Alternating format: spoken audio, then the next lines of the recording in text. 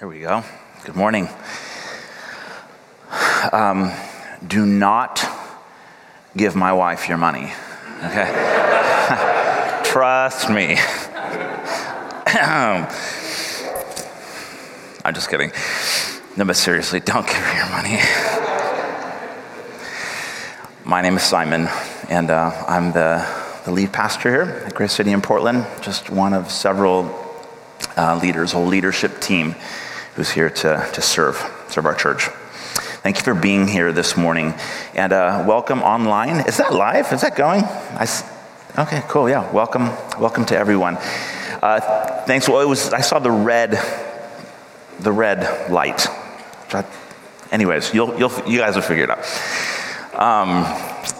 Guys, thank you for being here. It probably goes without saying. I reckon I'll just say it anyways, but weird times it feels more challenging than ever. I think just to come out and in a lot of ways, I feel like in terms of our communities and our relationships, this is a time of kind of rebuilding a little bit, rebuilding momentum, rebuilding like healthy habits of community and interaction, relationship. So thank you for being here. Thank you for making that intentional effort to come and just engage with people in this way. And for people who are currently fighting sickness, obviously that's a real thing. And it's so important, it's so challenging to be wise and loving, particularly when it feels like, how much longer? Like, I don't know how much longer I can keep it up and still like really care. So yeah, Lord, help us to continue to prioritize our Father's heart for relationship and just coming together while still being so wise and caring for those around us, for the health of others, for our community, our families. Lord, give us your wisdom. I pray that you'd give us even more of your heart for us and for the people that you've put in our lives, for each other. We pray in Jesus' name. Amen. All right, let's go to the scriptures. We're going to be back in the book of John this week. And this week is part 2 of a little sort of interim sermon series that we started last week. Ben Tassell did a phenomenal job last week, sort of kicking off our Abide series.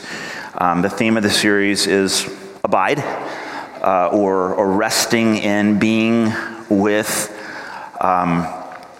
Jesus. And the Jesus that we meet and experience in God's Word. And there's a beautiful paradoxical mystery about that Jesus and God's Word are somehow completely intertwined. And that's the theme, learning to abide in Jesus as we meet him in God's Word. And this morning is part 2. We're going to be looking at the book of John, chapter 5, verses 19 all the way through 29. If you happen to remember, it was a few weeks ago now that we paused our official series through the book of John, which we called Walking with Jesus. Now we're just abiding with Jesus. It's all the same. But this is where we actually left off. In fact, I was thinking about it this week. Ben, I don't know if you remember this, but you preached the last sort of installment of our John Walking with Jesus series, and you stopped here and you picked us up last week. So I don't know if you realized that. And now we're back in John once again, chapter 5, right where we left off. And here we go. John chapter 5, starting in verse 19. So Jesus said to them, "Truly, truly, I say to you, the Son can do nothing of his own accord, but only what he sees the Father doing. For whatever the Father does, that the Son does likewise. For the Father loves the Son and shows him all that he himself is doing. And greater works than these will he show him, so that you may marvel or wonder. For as the Father raises the dead and gives them life, so also the Son gives life to whom he will. For the Father judges no one, but has given all judgment to the Son, that all may honor the Son, just as they honor the Father. Whoever does not honor the Son does not honor the Father who sent him. Truly, truly, I say to you, whoever hears my word and believes him who sent me has eternal life. He does not come into judgment, but is passed from death to life. Truly, truly, I say to you, an hour is coming and is now here when the dead will hear the voice of the Son of God, and those who hear will live. For as the Father has life in himself, so he has granted the Son also to have life in himself. And he has given him authority to execute judgment, because he is the Son of Man. Do not marvel at this, for an hour is coming when all who are in the tombs will hear his voice and come out. Those who have done good to the resurrection of life, and those who have done evil to the resurrection of judgment. Heavenly Father, thank you for your word. I pray that you would be our teacher now. Holy Spirit, would you help us as we consider what you have said and even what you're saying to us now, what your heart is towards us, your kids, your people. Lord, would you give us hearts that are soft, minds that are attentive and open to the things that you want to say to us this morning. Help us to not simply learn more about you, but to truly experience more of you. We love you, Father. We pray in Jesus' name, amen.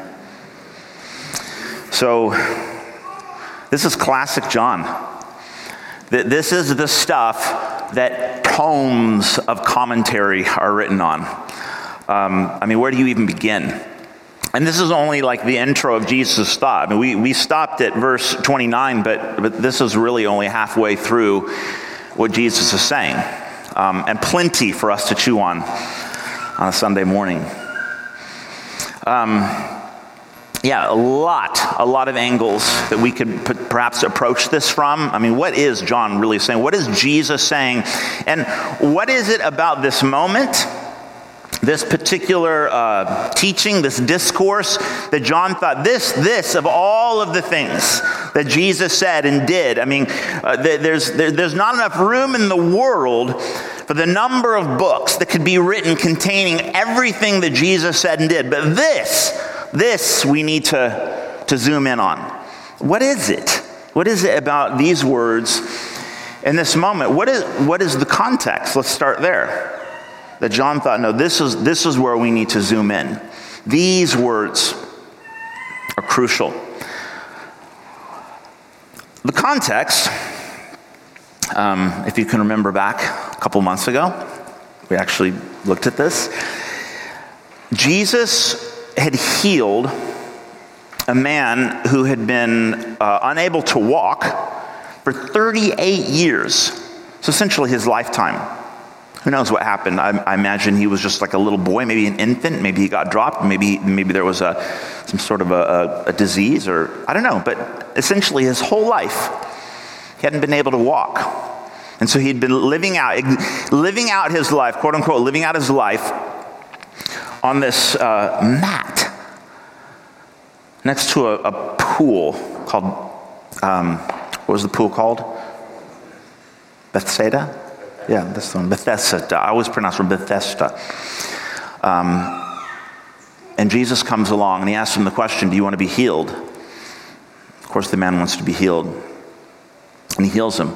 He happens to heal this man who'd been unable to walk for 38 years on the Sabbath, which is a day of rest. For observant Jews, God's people, this was a big deal. Of course, there was a lot of opinion, tradition, different ways that God's people had come to view Sabbath.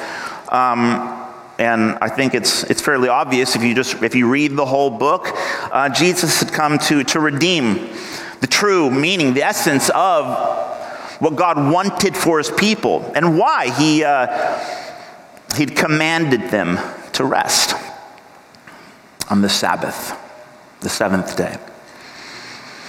But Jesus did this healing, essentially gave this guy his life back. After 38 years, he did it on the Sabbath. Now, the people who witnessed it, who ended up hearing about it, they wanted to know, well, who did this? Why did you do it on the day of rest? What do you say? What's your explanation? What is your defense? Jesus says, if we back up just a couple of verses, his response when questioned, he says, "My Father is working until now, and I am working." That was his great explanation. So essentially, not only was he, quote unquote, breaking the Sabbath, in their view, but he was making himself out to be equal with God by referring to him as my Father. This was also problematic in terms of how has the people who are witnessing this, experiencing, listening to, watching Jesus and do these things, and the way he apparently viewed God's desire for his people to rest. Very controversial. And now he's calling God his Father. This is where we're told explicitly in the book of John that the people decide this guy's got to die. We're told that at this point they begin to conspire to murder him. Then what we just read, verses 19 through 29, this is what Jesus says in response to all of these people essentially forming a violent mob determined to murder him. This is his response. What Jesus, I would suggest, what Jesus doesn't say in response to this pretty intense moment. I don't know the last time you had a death threat or had an angry, violent mob form against you. But Jesus is, in responding, what Jesus doesn't do is, well, number one, he doesn't say anything about his understanding of Sabbath, at least not at this point. Personally, I would be tempted to get in some sort of a doctrinal debate and be like, look, you want to go toe to toe with the Son of God? Let's do it. I wrote this stuff. And he probably could have mowed right over them theologically, but he doesn't even get into it. Secondly, he doesn't begin to unpack the very complex theological mechanics of his relationship with God, his equality or oneness with the Father. Now, he could have done, and maybe some would argue that he is at least touching on that. I mean, this is the stuff that Trinitarian theology flows out of, however you understand that. But it seems like his response has less to do with those things and everything to do with, let me explain to you how I relate with my Father. You are so disturbed, so angry, to the point that you want to murder me because I healed a man who couldn't walk for 38 years. Let me explain to you how I live my life. Let me describe to you the way I relate with my Father.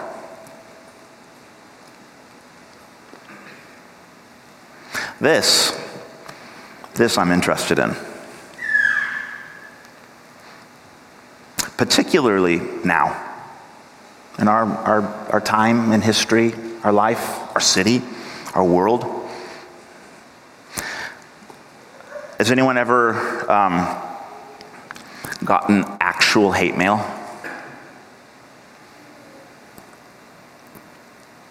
I have.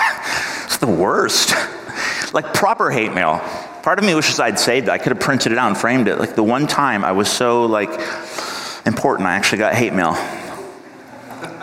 It was actually not funny, really. It's terrible. It's the worst. Have you ever gotten a text from someone? You're like, wow, this is actually vile.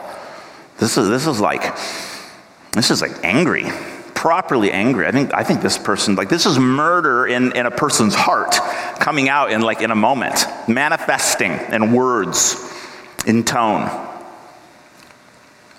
And this is how Jesus responds. This is how Jesus is coping with the moment.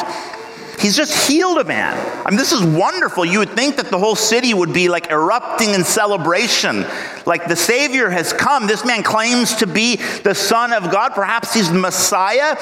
Okay, he seems to be redefining or understanding a Sabbath rest.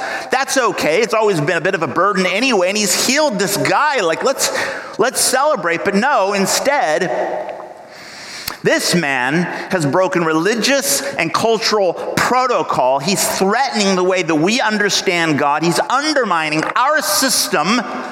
Let's kill him.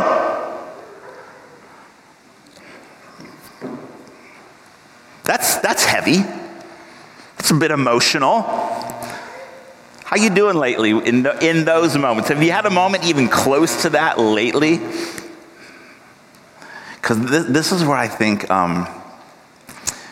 this is where I think we need to really zoom in and ask ourselves, how does Jesus do it?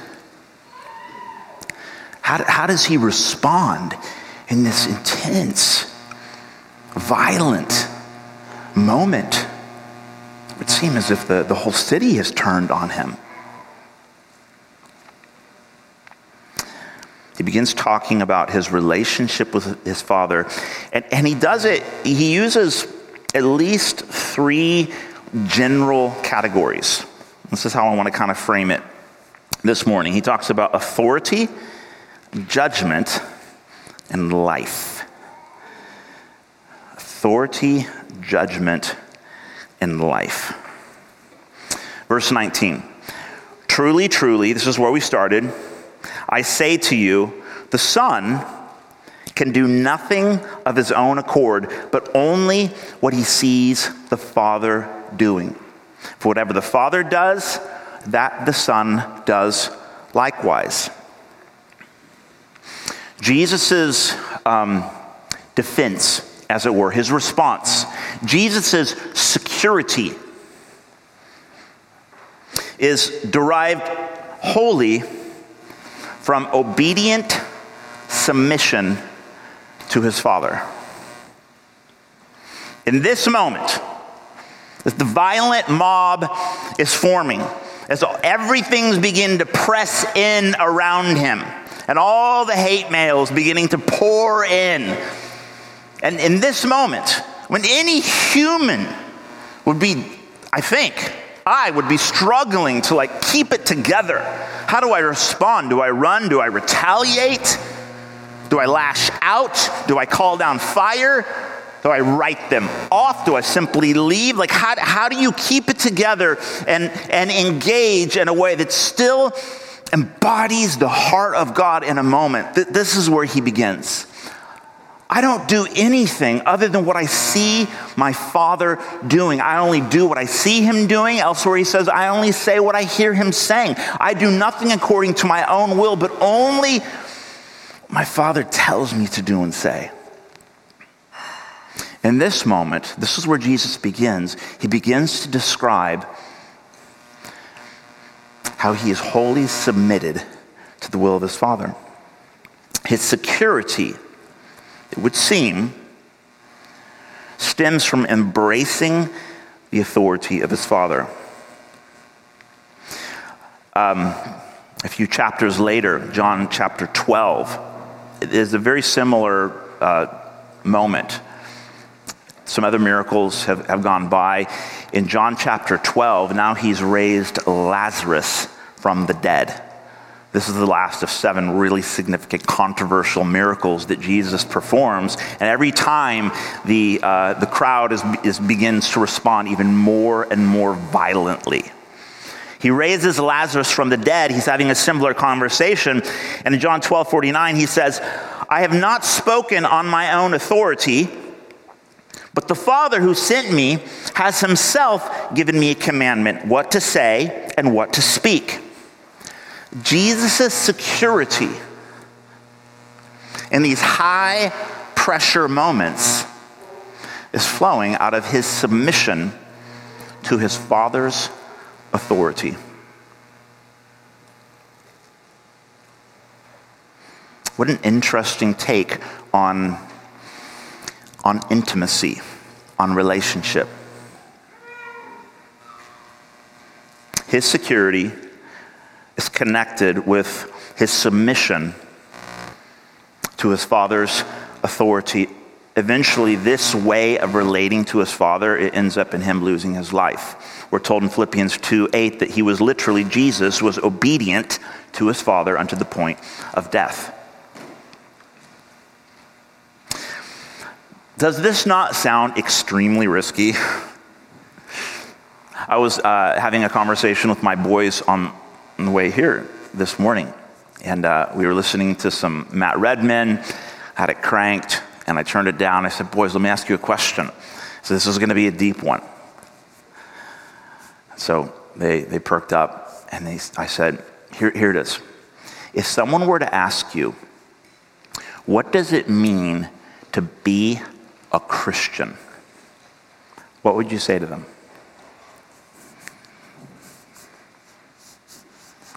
They thought about it.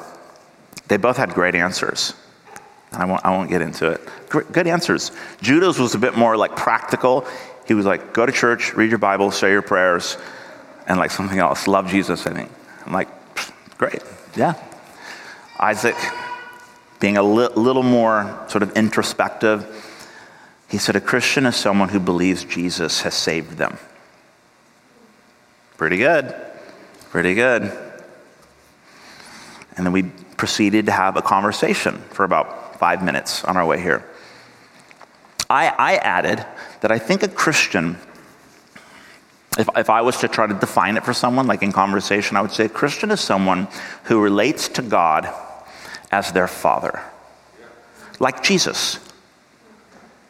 Like Jesus. And that's important because Jesus related to his Father. He was in a relationship with his Father in a very particular way, in a very unique way. And in a way, really, when we unpack it a little bit, the way I've done just now, this feels in a lot of ways very counterintuitive. Like this feels very, very risky.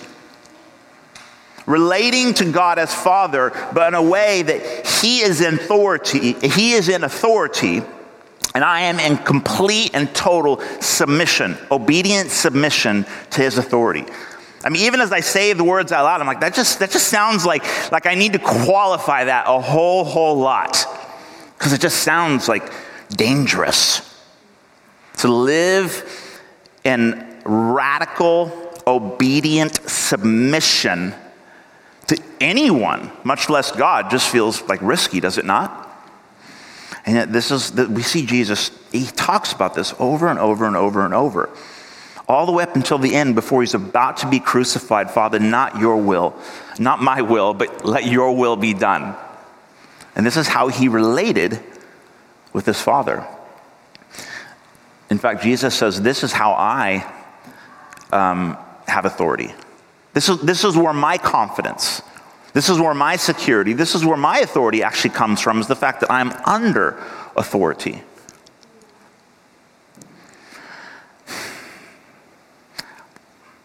This is risky. This just feels like, man, this doesn't, how does this work? How does this work?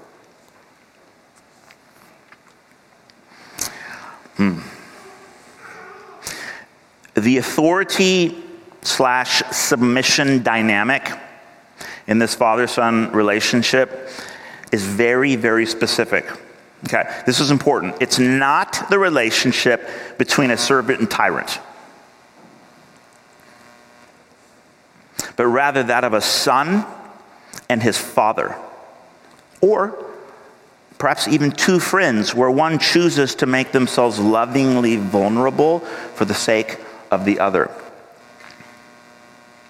Verse 20, Jesus said, "For the Father loves the Son and shows him all that he himself is doing." Elsewhere in John 15, he repeats himself a lot. John takes the words of Jesus and he builds this really poetic and complex, it's full of symmetry and patterns, so constantly coming back to things that he said. In John 15, Jesus says this, "Greater love has no one than this, that someone lay down his life for his friends. You are my friends if you do what I command you." That's an interesting friendship. "No longer do I call you servants, for the servant does not know what his master is doing. But I've called you friends, for all that I have heard from my Father I have made known to you." The Father loves the Son and shows him all that he himself is doing. It's a friendship. It's like a father-son friendship where the Son is submitting under the authority of his Father. And in that kind of relating, there's this deep, immovable security that empowers Jesus to remain, to lovingly remain engaged when the violent mob begins to form around him. What an incredible, wonderful, empowering relationship this is. You have any friends? You say, "You can be my friend as long as you do what I command you." Isn't that weird? You can be my friend as long as you do what I command you. Okay, that's a different kind of friendship. The word friend, as Jesus uses it in John 15, it's philos. That's the Greek word in the New Testament. In the Old Testament, the Jewish word for friend is ahava. It's the word that was used of Abraham, 2 Chronicles as well as the book of Isaiah. Abraham was called a friend of God, Jehovah Ahava. Elsewhere, usually that word ahava, the Jewish word, it's not typically translated as friend in the Old Testament. Usually it's translated as beloved or lover. It's a very unique kind of friendship. One imbued with vulnerability and a willingness to submit for the sake of another. It's super, super risky. And I would argue just like radically counterintuitive, because most of our human relationships, if you tried that like on the real, like that may not go well for you.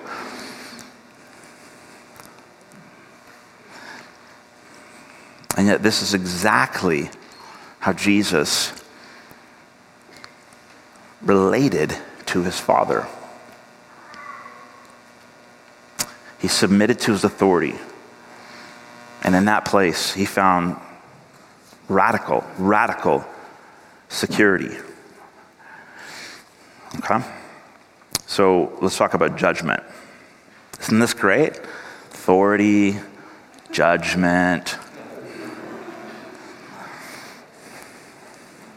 There would be no authority without the reality of judgment. Is that not just logical? If someone's in authority, that means they have the authority to say, this is what things are like. This is how things should be. This is what's right. This is what's wrong. This is what's good. This is what's evil. And by definition, like this is his prerogative. God gets to decide, this is my vision for creation.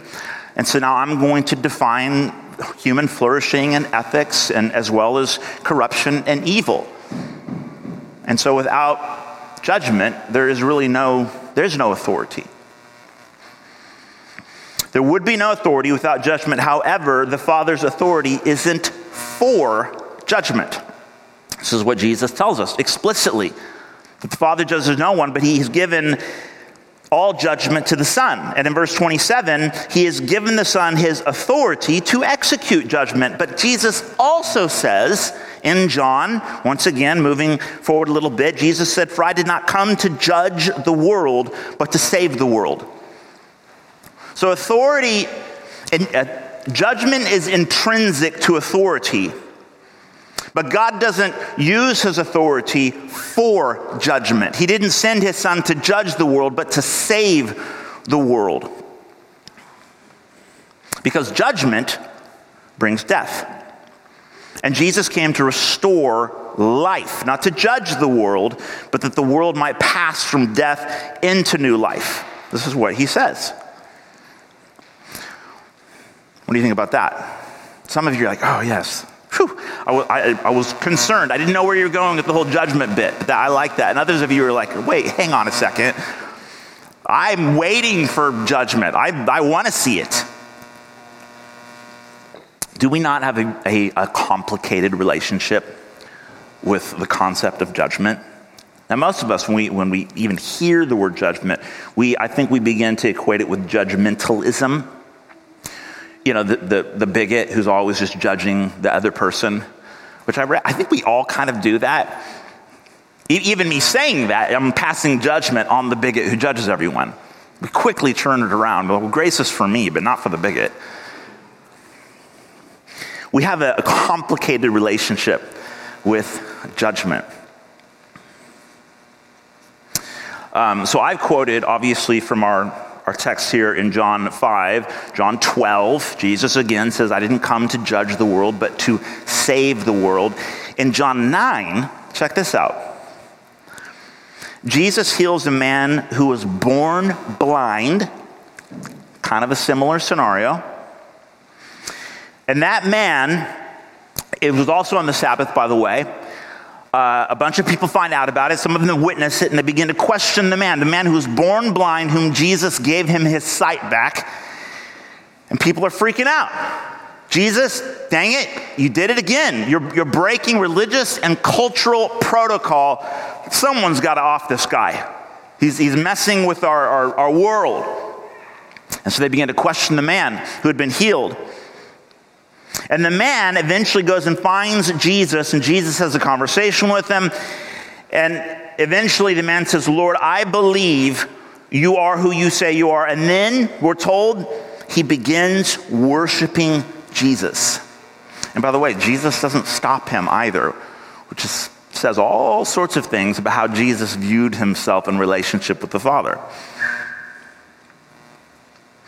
And Jesus says to the man, for judgment I came into this world, that those who do not see may see, and those who see may become blind. For judgment I came into the world. Interesting. You know, Jesus actually says some pretty judgmental things, depending upon who he's talking to. For example, to some of the leaders, the religious elite, he says this, woe to you, scribes and Pharisees, hypocrites! For you are like whitewashed tombs, which on the outside appear beautiful, but inside are full of death and all uncleanness. Outwardly you appear as righteous men, but inwardly you are full of hypocrisy, you serpents, you brood of vipers. How are you going to escape being sentenced to hell? A little judgmental, a little bit.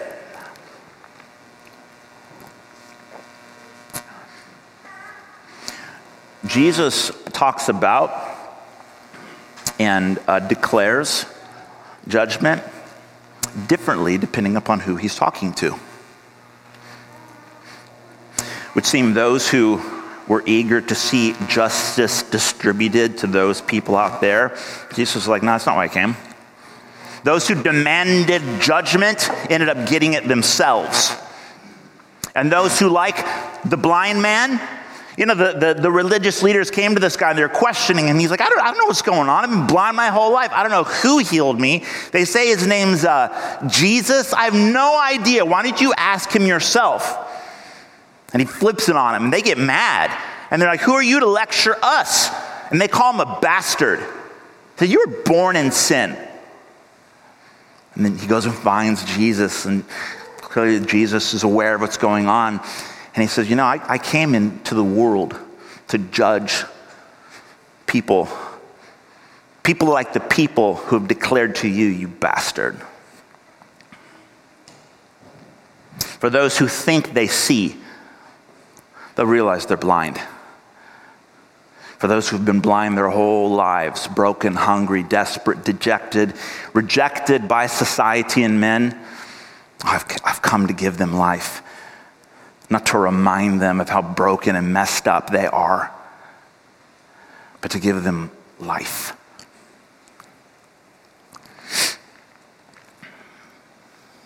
So what Jesus said about judgment really depended upon who he was talking to. To the broken and rejected, he spoke words of hope and life. To those who had all the answers and could, quote unquote, see the sin in everyone around them, he reminded them of hell. Amen or oh my. That could be super convicting for a lot of people. Depends. I don't know. Are you the kind of person who really likes to note the sin of others? Perhaps neglecting like the big old, how did Jesus put it? The plank sticking out of your eye. Jesus might have some really, really strong words of judgment to say about your heart. Or perhaps you're the person who's wondering, when will justice come? When will justice come? When will the great King who is faithful and able to execute right judgment in the world, when will he come? When will I get to experience life? Jesus has words of hope for you. It's not come to judge you, but to save you. So let's talk about life.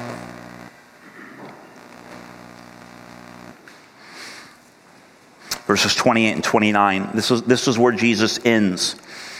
He says, an hour is coming when all who are in the tombs will hear his voice and come out. Those who have done good to the resurrection of life, and to those who have done evil to the resurrection of judgment. Jesus came to deliver us from the wrath to come, from the resurrection of judgment. He came to rescue us. He came to bring us home, to help us come to our senses, and to realize who God has actually created us to be, who he says we are, to wake us up, to make dead people come alive, to become who we were truly created to be, to experience the life that we were given life for in the first place, the resurrection of life. Jesus came to deliver us from the wrath to come, but not so that we might merely escape hell. Jesus came that we might have life and have it to its fullest. To all who would hear his voice. And by the way, when you read this, that you see that line all over the place, particularly in John. To whoever would hear my voice. Okay. We got to step way back into like the ancient mindset for a second to like fully understand like what he means by that. To hear is to obey. To hear is to obey. That's a fundamental concept in the mind of the ancient Jewish person. If you're not obeying, then you didn't hear. And if you say you heard but aren't obeying, then, well, I guess you're lying to yourself, or you're in denial, or something like that. To hear is to obey. To hear the words of Jesus is to hear them and internalize them and embrace them and come under him, to embrace what he says is right and true and what leads to life, to submit to his vision, his goodness, his faithfulness for our lives. What do you hear when you pause and listen to the voice of Jesus?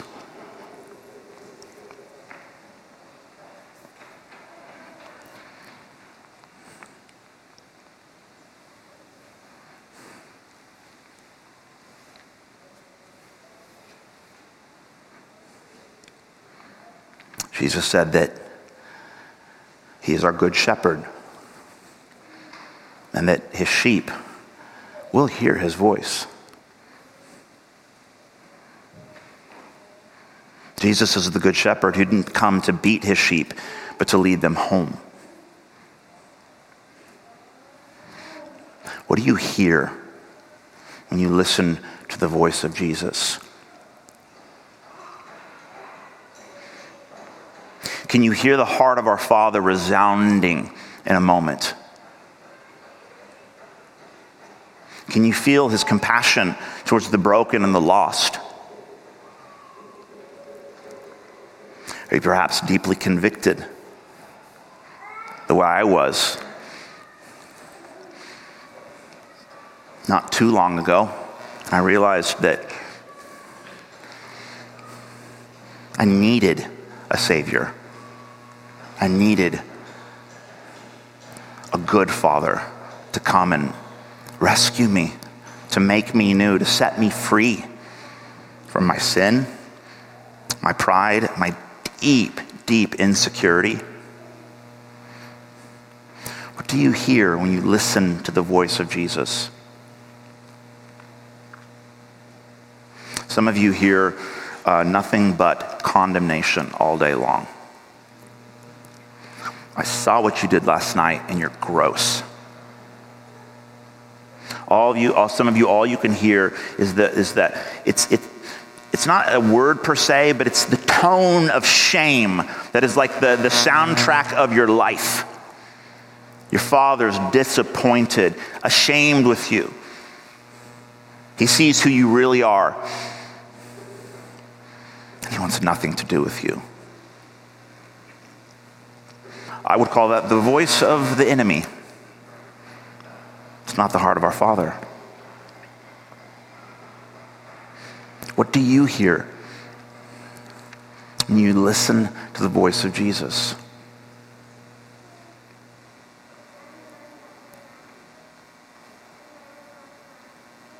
I witnessed an interaction one time. I was in I can't even remember what shop it was, some clothing shop. And a guy came in, seemed normal enough, except that he wasn't wearing much clothes. He wasn't wearing shoes or a shirt. He had shorts on. It was a little awkward, but one of the employees there walked up to him. Sir, so sorry, but would you mind putting a shirt on? Was very politely trying to engage with this person and essentially tell them like, hey, like you got to put some clothes on, buddy. Like we have the right to require, shirt and shoes in our store. And he got really mad. He got like properly angry, and he begins to go off. And the thing he just kept saying over and over, do you know who I am? Do you know who I am? And they were kind of going, no, sir, I don't. But the manager asked me, and so can you please, otherwise we're going to have to ask you to leave the store. And eventually he refused, so the person went over and called security. It was like in a mall or something. And they said, yeah, we need some help. There's a person here who's having a bit of a fit, and apparently he's forgotten who he is. Because he just kept saying it over and over and over. Do you know who I am?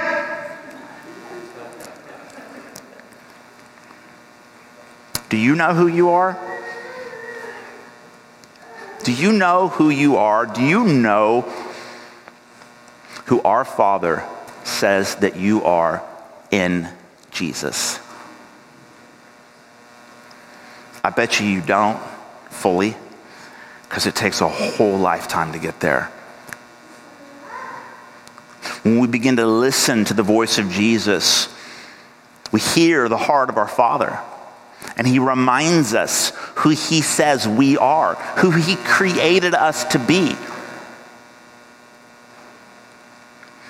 And when we begin to hear that voice, there is something about hearing the heart of God that's meant to actually draw us close to him, to embrace him, to find refuge in him, because he is truly the only one in all of the universe who is safe, who is truly safe and secure. And when we come under his authority, when we submit our will to his, like Jesus, there is a security, a deep, immovable security that flows out of that place. When a person begins to realize, I know who I am. Oh, and the violent mobs will continue to form. Sometimes because you did something really stupid and you said the wrong thing and you pissed someone off. That's a thing. Other times it's simply because we live in a broken world.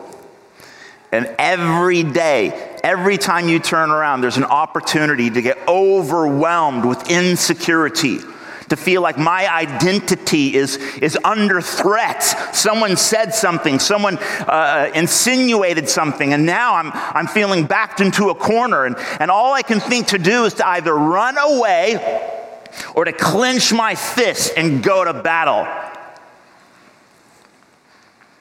But when the son or daughter who hears the voice of our good Father, who knows that I am under protection, I am in a secure place, I have found refuge,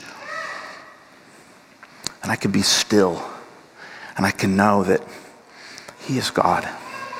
Oh, and he is my good Father. Can I invite our worship team to come up, please?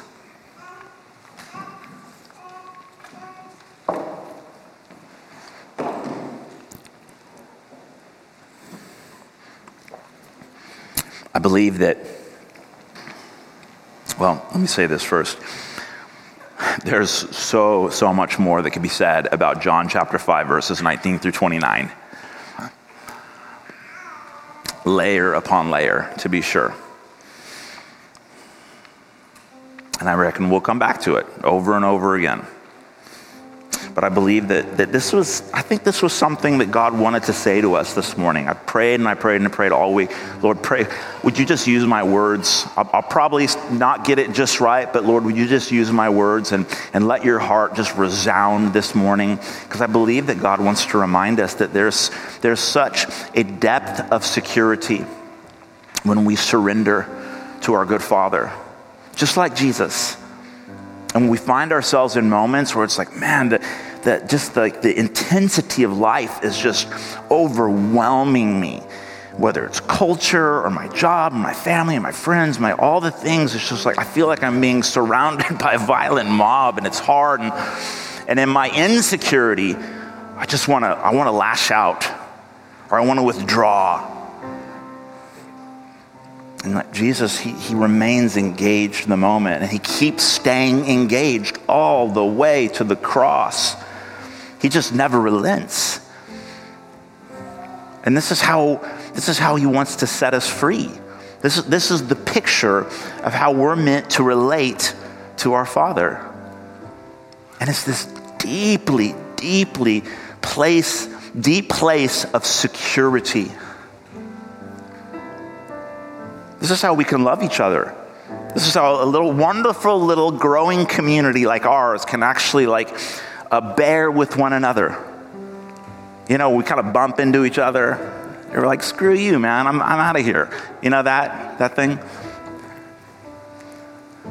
We can be secure. Be like, no. I know who I am. I know who I am. I'm wholly submitted to the authority of my Father. He gets to define who I am. I don't have to defend myself. I don't have to be defensive. I don't have to justify myself. I know who I am. My Father, my good Father, I'm submitted to his authority. And he doesn't use his judgment against me. He uses his judgment to declare that I am his, and he makes me right. When he corrects me, when he tells me I'm wrong, it's not to smash me down into the ground and rub my face in it. It's because he loves me and he wants to help me and teach me. Now, this is what it looks like to live, to be fully alive.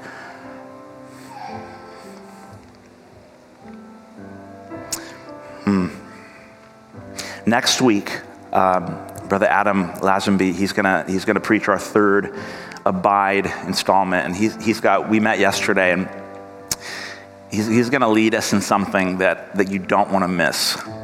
It could either be like the most awkward thing we have ever done as a church, or it could be super cool, maybe both.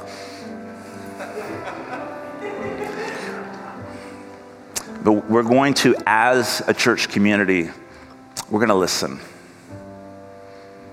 We're going to take a real moment together and listen to the voice of Jesus and trust that we might really hear the heart of our Father. Can we stand together, please?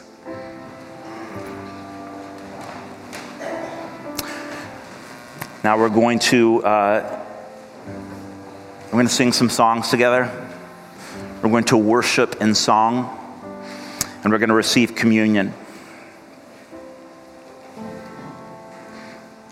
A Christian is someone who believes that Jesus came to save me. That cost him something, cost him everything. It cost the Father his only Son. He laid down his body, even spilt his blood for me. He paid the price for our sins. And the night before he did that, he shared a meal with his disciples. They broke bread, they passed around the cup, and he says, "Do this in remembrance of me, of what I'm about to do for you." It's kind of a weird thing when you think about it. Bread and juice. We've been doing it for thousands of years now, and every time we do it, it's an opportunity to remember. Yes, Lord Jesus, this is how you feel about me. This is what you've done for me. And because of that, this is who I am. This is who I am. Because of who you are and what you've done for me. And if you want in on that, then receive the bread. Dip it in the juice. You can take it back to your seat with you, have a little moment, maybe pray with someone next to you, and then eat the bread and the juice and say, "Thank you, Jesus. Thank you." Whenever you're ready, go for it.